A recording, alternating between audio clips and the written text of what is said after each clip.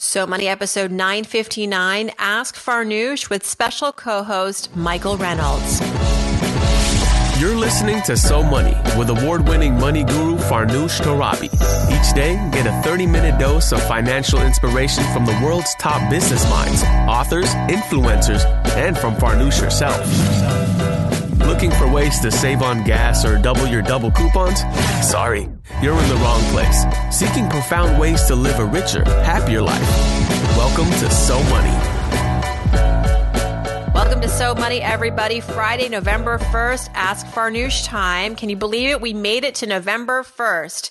And just a reminder, it's daylight savings this weekend. I never know if that's always like a good thing or a bad thing. I think it's a good thing. I think we get an extra hour this weekend, or maybe not. Am I wrong about that, Michael? I think it's spring forward, fall back, so we do gain the hour. We gain the hour. I think it's a good thing, yeah. It's a good thing. Everybody, Michael Reynolds is back on the show. He is the founder of Elevation Financial. He's an independent financial advisor. He's also, more recently, the host of a weekly personal finance podcast called Wealth Redefined. Michael, welcome back to So Money. Thank you. I'm glad to be back. Tell us about Wealth Redefined, because that seems to be the most recent development on your front, and I want to learn about it and catch up. Yeah, thanks. So I'm a big fan of podcasting. I love podcasting as a medium. I think it's a great way to communicate and educate. So I have a lot of fun with it. And I wanted to start a new podcast on personal finance to kind of just really educate and share information with my clients. So it's not necessarily meant to be this big, huge marketing thing. It's really meant to just kind of share information with my listeners, my audience, my clients. And I chose the name Wealth Redefined because I think as as an industry, especially younger people, we're kind of redefining what it means to be wealthy and what it means to develop wealth and to build wealth. And so I just kind of like to explore modern ways to talk about wealth. Going on this theme of accessibility, what do you think is going to happen to the industry down the road? There are so many people that could benefit from financial advice, professional financial advice, but perhaps they don't fit that kind of criteria, that traditional criteria of having all this money under management or having a positive net worth yet. So many of us still have student loan debt. So how is the industry addressing this? Well, for a large part, it's not. I mean, the industry is not really doing a great job yet at addressing it, but I think there's pockets of disruption happening. So I'm a member of XY Planning Network, which I know you're familiar with. It's a kind of a really modern, somewhat rebellious community of financial advisors who are fee-only fiduciary and who are modeling their service in a different way. And so I feel like there's a big movement in the industry to serve people in a different way. So the traditional model, of course, is, hey, if you have $1 million, you can work with me and I'll manage all your money. And it's kind of traditional. But I personally have set up my firm to be accessible to anybody. So I will work with anybody, even if they have literally no money, because I just want to be able to make financial education and especially financial coaching accessible to everybody. So I have a strong coaching component as well. And I think a lot of people need coaching often more than they need investment management or planning. So it all kind of fits together. Well, speaking of free advice, let's give some listeners some of your free advice and I'll try to chime in. I love having co-hosts that are so experienced like you. It really makes this episode so much easier and so much more beneficial. So let's start off with Florence. She reached out on Instagram and she's a Silicon Valley mom working for a rapid growth startup. And she says the podcast has really resonated with her. I'm so happy to hear that, Florence. Thank you so much for reaching out. Here's her question, Michael. So she recently got promoted. Congratulations, Florence. And she says, now for the first time in my life, I'm making 6 figures a year. After taxes, it's more like 72,000. Oddly enough, she says, we're also now living paycheck to paycheck, sometimes beyond that. And she thinks she knows why. She says, look, I work 7 a.m. to 3 p.m. every day. I come home and I'm continuing to work into the evening hours. And what does this mean? This means a lot of takeout food, a lot of ordering in, Uber Eats, etc. And she says, I do this because I'm trying to make up for my absence throughout the week. And so I spend a lot of money on things for our family and then also eating out on the weekend. She's 32 and her husband's 33. They don't have anything stashed away for emergencies and they have growing debt that they now have to pay down. So the question is, how can I get a handle on my spending? I have this huge emotional tie to it, she says, and it's hindering our financial growth. Wow, I can really relate to this. I think a lot of listeners can too. It's this sort of vicious cycle where you're like, okay, great, I'm finally breaking through this salary barrier, right? I'm making now this 6-figure milestone. Feels really great. But then to get to that $100,000, you might be working more hours. And at this point too, you might have a family. So it's hard to save because you have to now pay for some conveniences to make up for the lost time. So it feels like this hamster wheel. And I've got some thoughts, but I'd love to hear from you, Michael, first about just how she can get a handle on some of this spending. It sounds like they need to really sit down and budget. That's exactly where my head was going. I'm a huge fan of budgeting. I think budgeting is the key to just about every financial problem out there that when it comes to kind of figuring out how to intentionally manage money. So I'm a huge fan of budgeting. And my favorite app is, I think you mentioned it last week on your show, Farnoosh. It's You Need a Budget, or YNAB, or YNAB for short. Yes. I've been using YNAB for years now. And my friend Alyssa actually introduced it to me. And she made me promise to mention her name on your show because she actually turned me onto your podcast too, Farnoosh.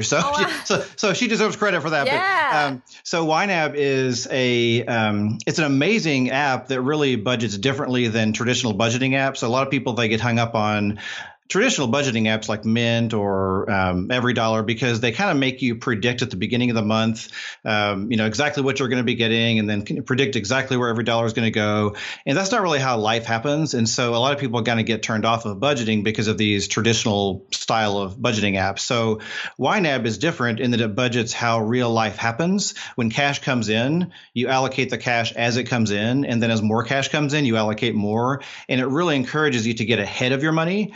And so your age of money increases, and it really keeps you far away from that paycheck to paycheck kind of lifestyle because you're getting so far ahead of your money.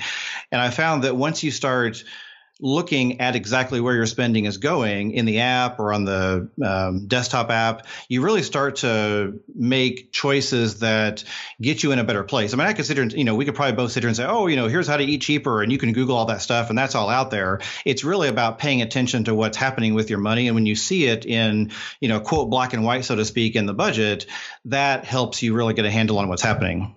Yeah. And YNAB, by the way, you can try for free for the first 34 days. And they've got there's an app. And I did mention this last week on the podcast. I mentioned this as a tool. People wrote in. They were like, thank you so much for mentioning this. I'm either already a subscriber and it's changed my life, or I'm new to this and I'm looking forward to testing it. Part of also what is, I think, helpful, what would be helpful for Florence is to really create systems in her life where just hearing her talk about the lifestyle right now, right? She's getting home, she's crashing, she's got to continue working. She's got 2 kids that are probably hungry. Pre-planning, the week. Like, I'm a big believer in thinking things in advance. Every Sunday, meal planning, figuring out, okay, what are the days that we're going to maybe order in? That's fine. We're not saying go cold turkey, but then maybe 3 to 4 nights, you're prepping some of the meals ahead of time. Perhaps it's also worth the investment. You have to run the numbers, but to hire someone to prepare meals for your family. And there are actually services out there that will deliver meals to you.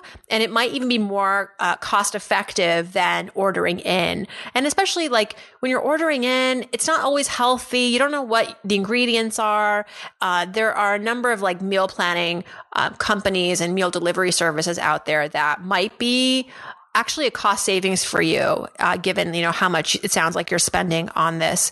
But it's true. I feel like when you're making more money, sometimes you have to invest in these systems and efficiencies so that you can continue to make the good money. But yeah, budgeting is one area. Planning is another area. Food is a huge part of everyone's budget. It doesn't feel like it because it's like $8 here, $10 there, a couple grocery runs, but it is, over the course of a month, it could be over $1,000 for a family of 4. You could cut that down by 50% with just a little bit of planning. All right, Ashton has a really good question, and he wants to know, a lot of people talk about, including me, how to pair a 401k with a Roth IRA. It's a great way to diversify your tax exposure. But what if I'm utilizing my company's Roth 401k? Which is sort of a hybrid of the Roth and the 401k. What type of account should I open next? My sense of this, Michael, and you can tell me if you disagree, is that because with a Roth 401k and how it works is you can invest in a 401k, up to, what is it, $19,000 this tax year. Right. And the contributions are tax deductible. When you add the Roth layer to it, so the Roth 401k combination, it doesn't change the contribution limit. You can still contribute up to $19,000, but the tax benefit changes. It becomes more of a Roth IRA in that sense, where you pay into this account with after tax dollars. You then get to pull out this money in retirement after age 59 and a half without any tax exposure. So given that, then I'd say the best next vehicle would be a traditional IRA, because then you're getting the other side of that tax benefit, which is you get to deduct your contributions today, lower your taxable income today with a traditional IRA, whereas you don't get that with the Roth 401k. But let me know if you think that's wrong, or maybe there's a better solution. Well, there's no really right or wrong because everyone's situation is different. I personally would lean Roth for both accounts, but it really depends. So, I mean, if you have a reason to do a traditional IRA, like you want to actually lower your taxable income for other reasons, then yeah, traditional would make sense. But in general, assuming Ashton's kind of on the younger side and all of the things are kind of, there's no other glaring details that are factors here, I'm really pro Roth. I mean, I'm leaning toward doing the Roth 401k as well as the Roth IRA, because I'd rather pay taxes on the seeds on the harvest. The analogy I use with clients a lot is, if you have a harvest, do you want to pay taxes on the seeds now, or do you want to pay taxes on the harvest later that's worth a lot more? And the analogy is very easy to get, because it's like, oh yeah, I would pay taxes on the stuff that's worth less now because I want to save that money and then have it tax free later. So I'm really pro Roth. So again, if the assumptions are correct here in my head on what Ashton's situation is, then I'm going to go Roth 401k and Roth IRA because I want the tax-free growth.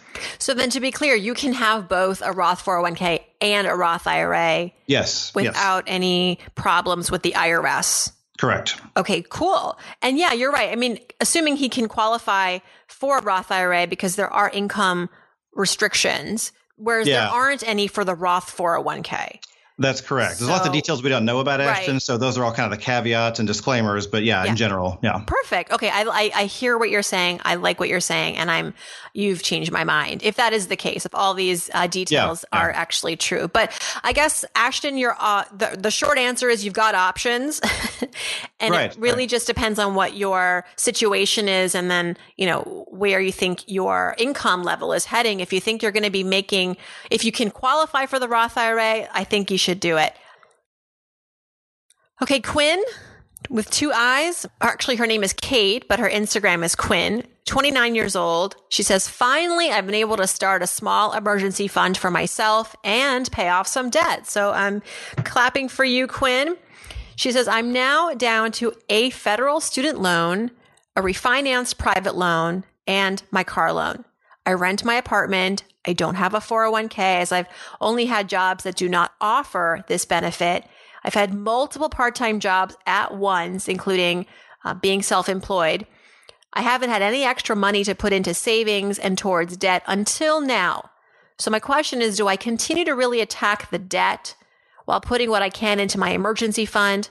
I plan to eventually open up a Roth or a SEP IRA because she's self-employed, or both, but I feel like I should try to get rid of my debt first. Should I open one now or focus on building my emergency savings first? So retirement or emergency savings. Like if we're talking basics here, Michael, I feel like the next step is get at least like a month or two of emergency savings. Yeah, I agree. That's the first step. You want to have that buffer against a rainy day. Yeah. Yeah. And then, so if there is a hierarchy here, what would you recommend? So I'm definitely going to build up the emergency fund first. I want to be sure that that's kind of designed to keep me from going into debt further. So I certainly don't want Kate to have some, the car breaks down or something happens and, then she has to go further in debt to address it. So I definitely want that emergency fund there first.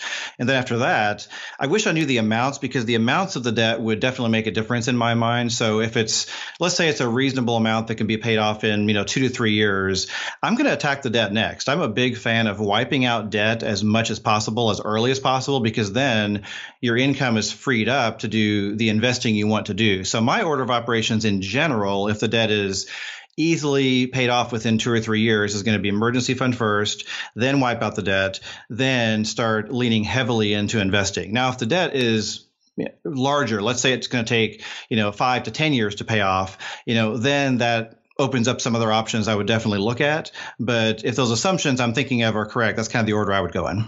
I love that. That was really great specific advice. Kate, I'm sure you're going to have questions as you enact this plan. So be sure to keep listening and keep your questions coming for us. This is a weekly episode, so we want to make sure that, you're getting support along the way. Okay, Nellie has a question and she says, "Hey Farnoosh, my husband has a mortgage, $145,000 on an out-of-state rental property. This is in Georgia, this rental property.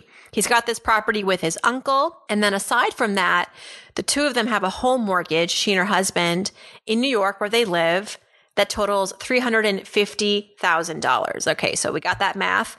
It's about $2,700 a month, the mortgage. She says the renters pay the Georgia monthly mortgage in full, which is about $1,200 a month. So the mortgage on the rental property is taken care of by the rental income. That's great.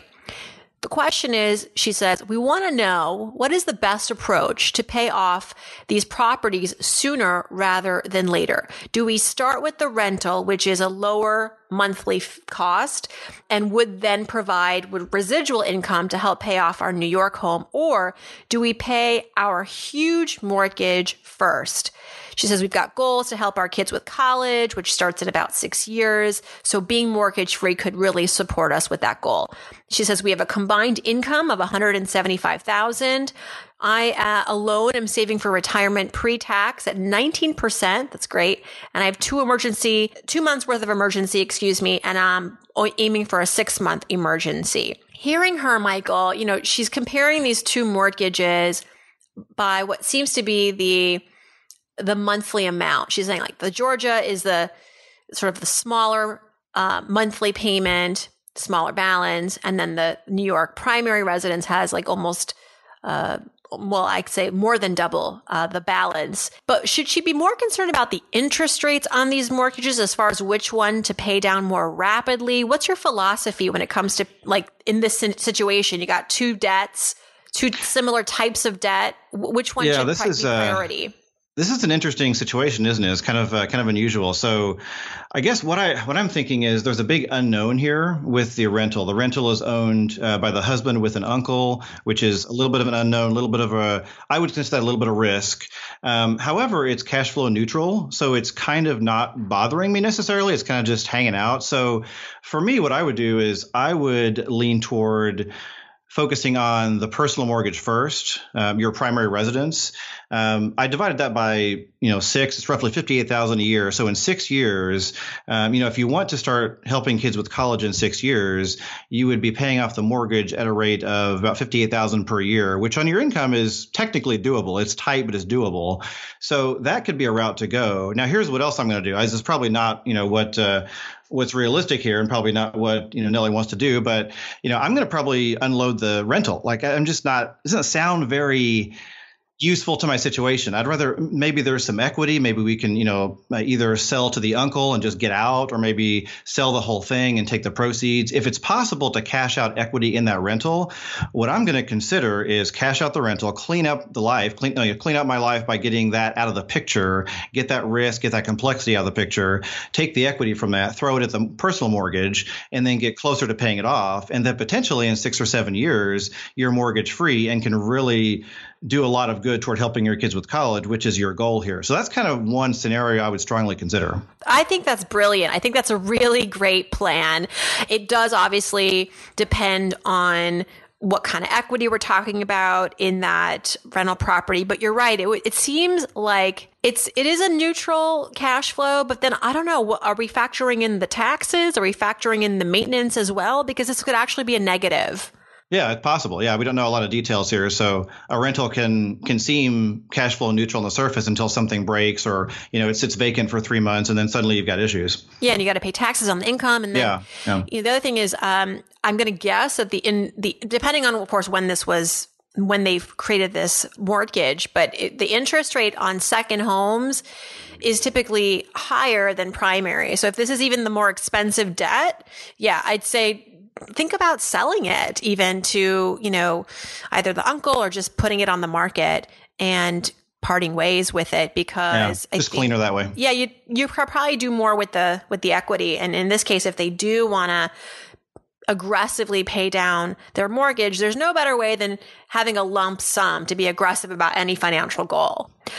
Okay, next question here is from Brianna. Brianna says, I recently discovered your podcast and I've binged on every episode since, and I realize I need to start taking control of my finances. Well, I'm so glad that you had that breakthrough. This is really great. I love hearing this, Brianna. She says, I graduated with a business degree and around $50,000 student loan debt. Since then, I've been working retail management jobs, making $35,000 a year at most. She's gotten married, 2 kids. They've accumulated even more debt. Currently, not including the mortgage, she and her husband have around $75,000 in debt. The majority of that is her student loans. Her husband makes 3 times as much as she does, so around, I guess, $100,000 a year. And he has an awesome retirement package. She has about $5,300 sitting in a traditional IRA. I'm wondering, what is the best option for this money? Right now, it's just sitting and being charged $25 a year. So this traditional IRA, we should mention, she converted after she left a job where she had a 401k, converted that into an IRA, which you can do. But it sounds like the bank is charging her $25 a year for maintenance. So wants to ask us, I guess, how to take control of her debt. And it just seems like they need a break. I'm kind of stuck on this only earning $35,000 a year. How about you, Michael? I feel like that was the big wait a minute for me. Yeah, for me with a business degree, I would want to look to increase my income. I would be focusing on that part, among other things, but I would really want to focus on that. If I were sitting down with Brianna, I would say, hey, let's talk about how do we get your income higher? Yeah, if you took out $50,000 to get the degree, I would want you to make at least $50,000 in the early years of being in the workforce. The potential is really there for her. Maybe it means switching industries, maybe getting out of retail and going into another industry, or looking to become more of a manager in those positions, because you have a business degree, and that's, worth something. And I think if you even maybe took some online courses if you feel like you need a little bit more education to get to those positions, I think it's worth the investment, because to me, it just sounds like you're worth it. And you should be making more. It's not going to be a quick fix. Obviously, they've got some other more urgent things they want to take care of, like the debt. And, I guess she wants to figure out what to do with her retirement account. Any advice on that? It seems like $25 a year isn't crazy high, but is there a way to even avoid that? So part of what I try to be good at is to read between the lines on what's happening here. And without more details, it's a little bit tricky. But what I'm seeing and hearing here is I hear a lot of default kind of language, meaning, the IRA was automatically put there when I left a job from an old 401k. And so what most people do with their 401k, and I don't know if this is true for Brianna or not, but they kind of take the default investments, maybe it's a target date fund or something. And then when it goes into an IRA, it was automatically put there, which kind of tells me that it sounds to me like the language being used implies sort of a hands-off approach to what's happened so far. So that tells me that it may not be invested terribly appropriately for Brianna. So what I'm going to suggest is, I would encourage you to take a look at it and intentionally choose the investments you want it in. Do a risk profile, talk to an advisor, at least, do some research, figure out what investments make sense for you. If on the younger side, probably pick equities for the most part, maybe even an index fund, something that's, a little more reasonable, and you actually make a conscious decision as opposed to just kind of automatically letting it just sit there by default. So I would do that. The fees aren't outrageous. I mean, you can definitely get that $25 a year, gone, but it's not outrageous. So I'd be more concerned about the investment itself. So that's kind of what I would do with that, is get it put into an account that you have made an intentional choice, perhaps with some help. Yeah, and actually start recontributing if possible. Yeah, if possible. I think it's tied to income, though. And I know that we talked about that already. And from what I understand, retail management the compensation tends to be lower than in other industries. And so I like what you said, Farnoosh, about let's explore other industries. Let's explore, maybe even being Yeah, tech or being flexible, maybe project management in a software company, or maybe something using a business degree is so flexible. You can do so much with it. You can do project management, you can do customer service, you can do sales, you can do all sorts of things. And so there are lots of other industries out there that I think your business degree might be really well suited for. And I'm just going to throw this out there because I just interviewed her on my podcast. It's going to air, let's see, it actually aired Wednesday. I'm looking at my calendar now.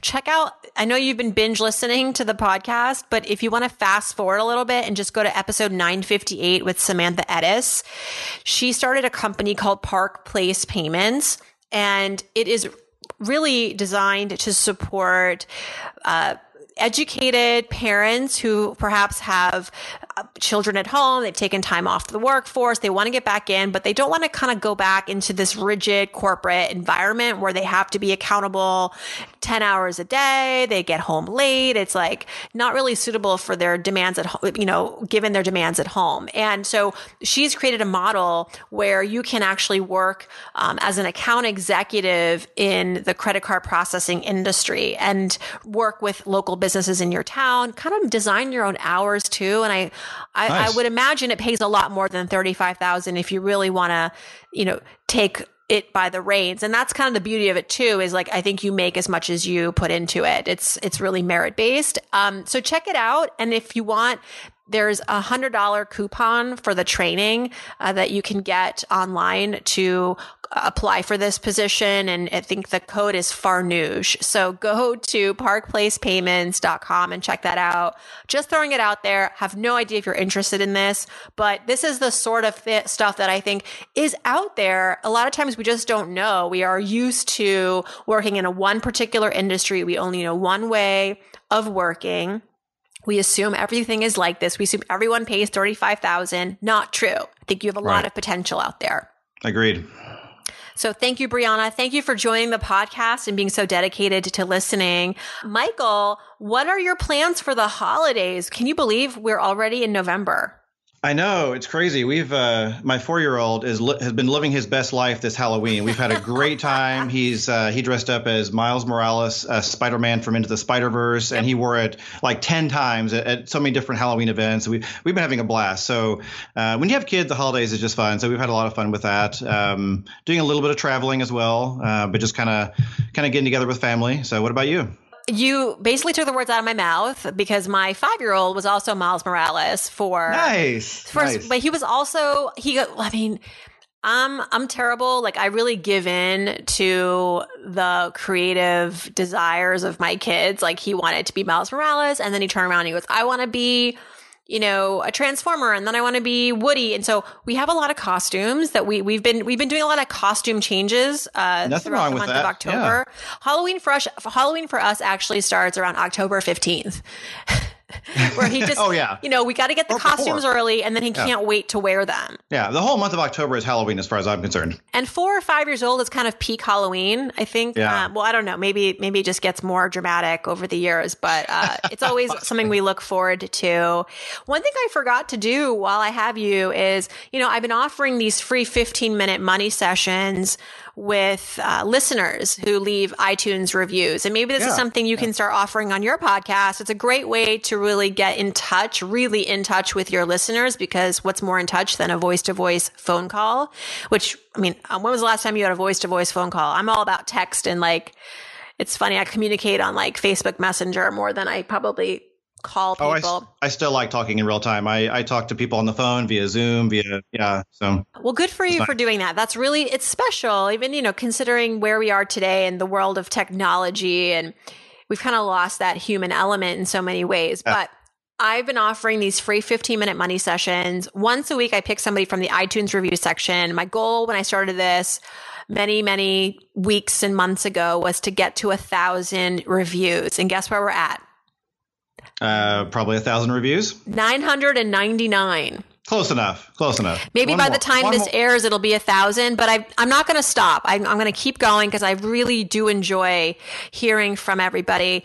And I'm sorry I can't do it with everybody, but this week we're going to announce a winner, as we do every week. We've been doing this for quite some time. Alexandra Stockwell. She left a review on October 23rd, 5 stars. She calls this the podcast for smart women who haven't always made smart choices. And I don't want to keep these kind of make me uncomfortable reading out loud. So I'm just going to stop there and just be so grateful for Alexandra, because she goes on with like the most generous review. But really, this is more for me to give back. And so Alexandra, get in touch, please. Email me, farnoosh@farnoosh.tv. Let me know that I read your review, and we will get a time on the calendar to connect and talk more about how I can help you. And I'm offering this again every week. So if you're so inclined to leave a review, now's a better time than any, because you might actually get a chance to get some personal one-on-one help from me. And if you don't feel like it, no problem. Please keep your questions coming anonymously if you want. I'm here for you. And Michael, thank you for being here for us. Really appreciate you. And want to remind everyone to go back and check out your podcast. Your website, by the way, is elevationfinancial.com. Your podcast is Wealth Redefined. Thank you for your work. Yeah, thank you, Farnoosh. Great being here as always.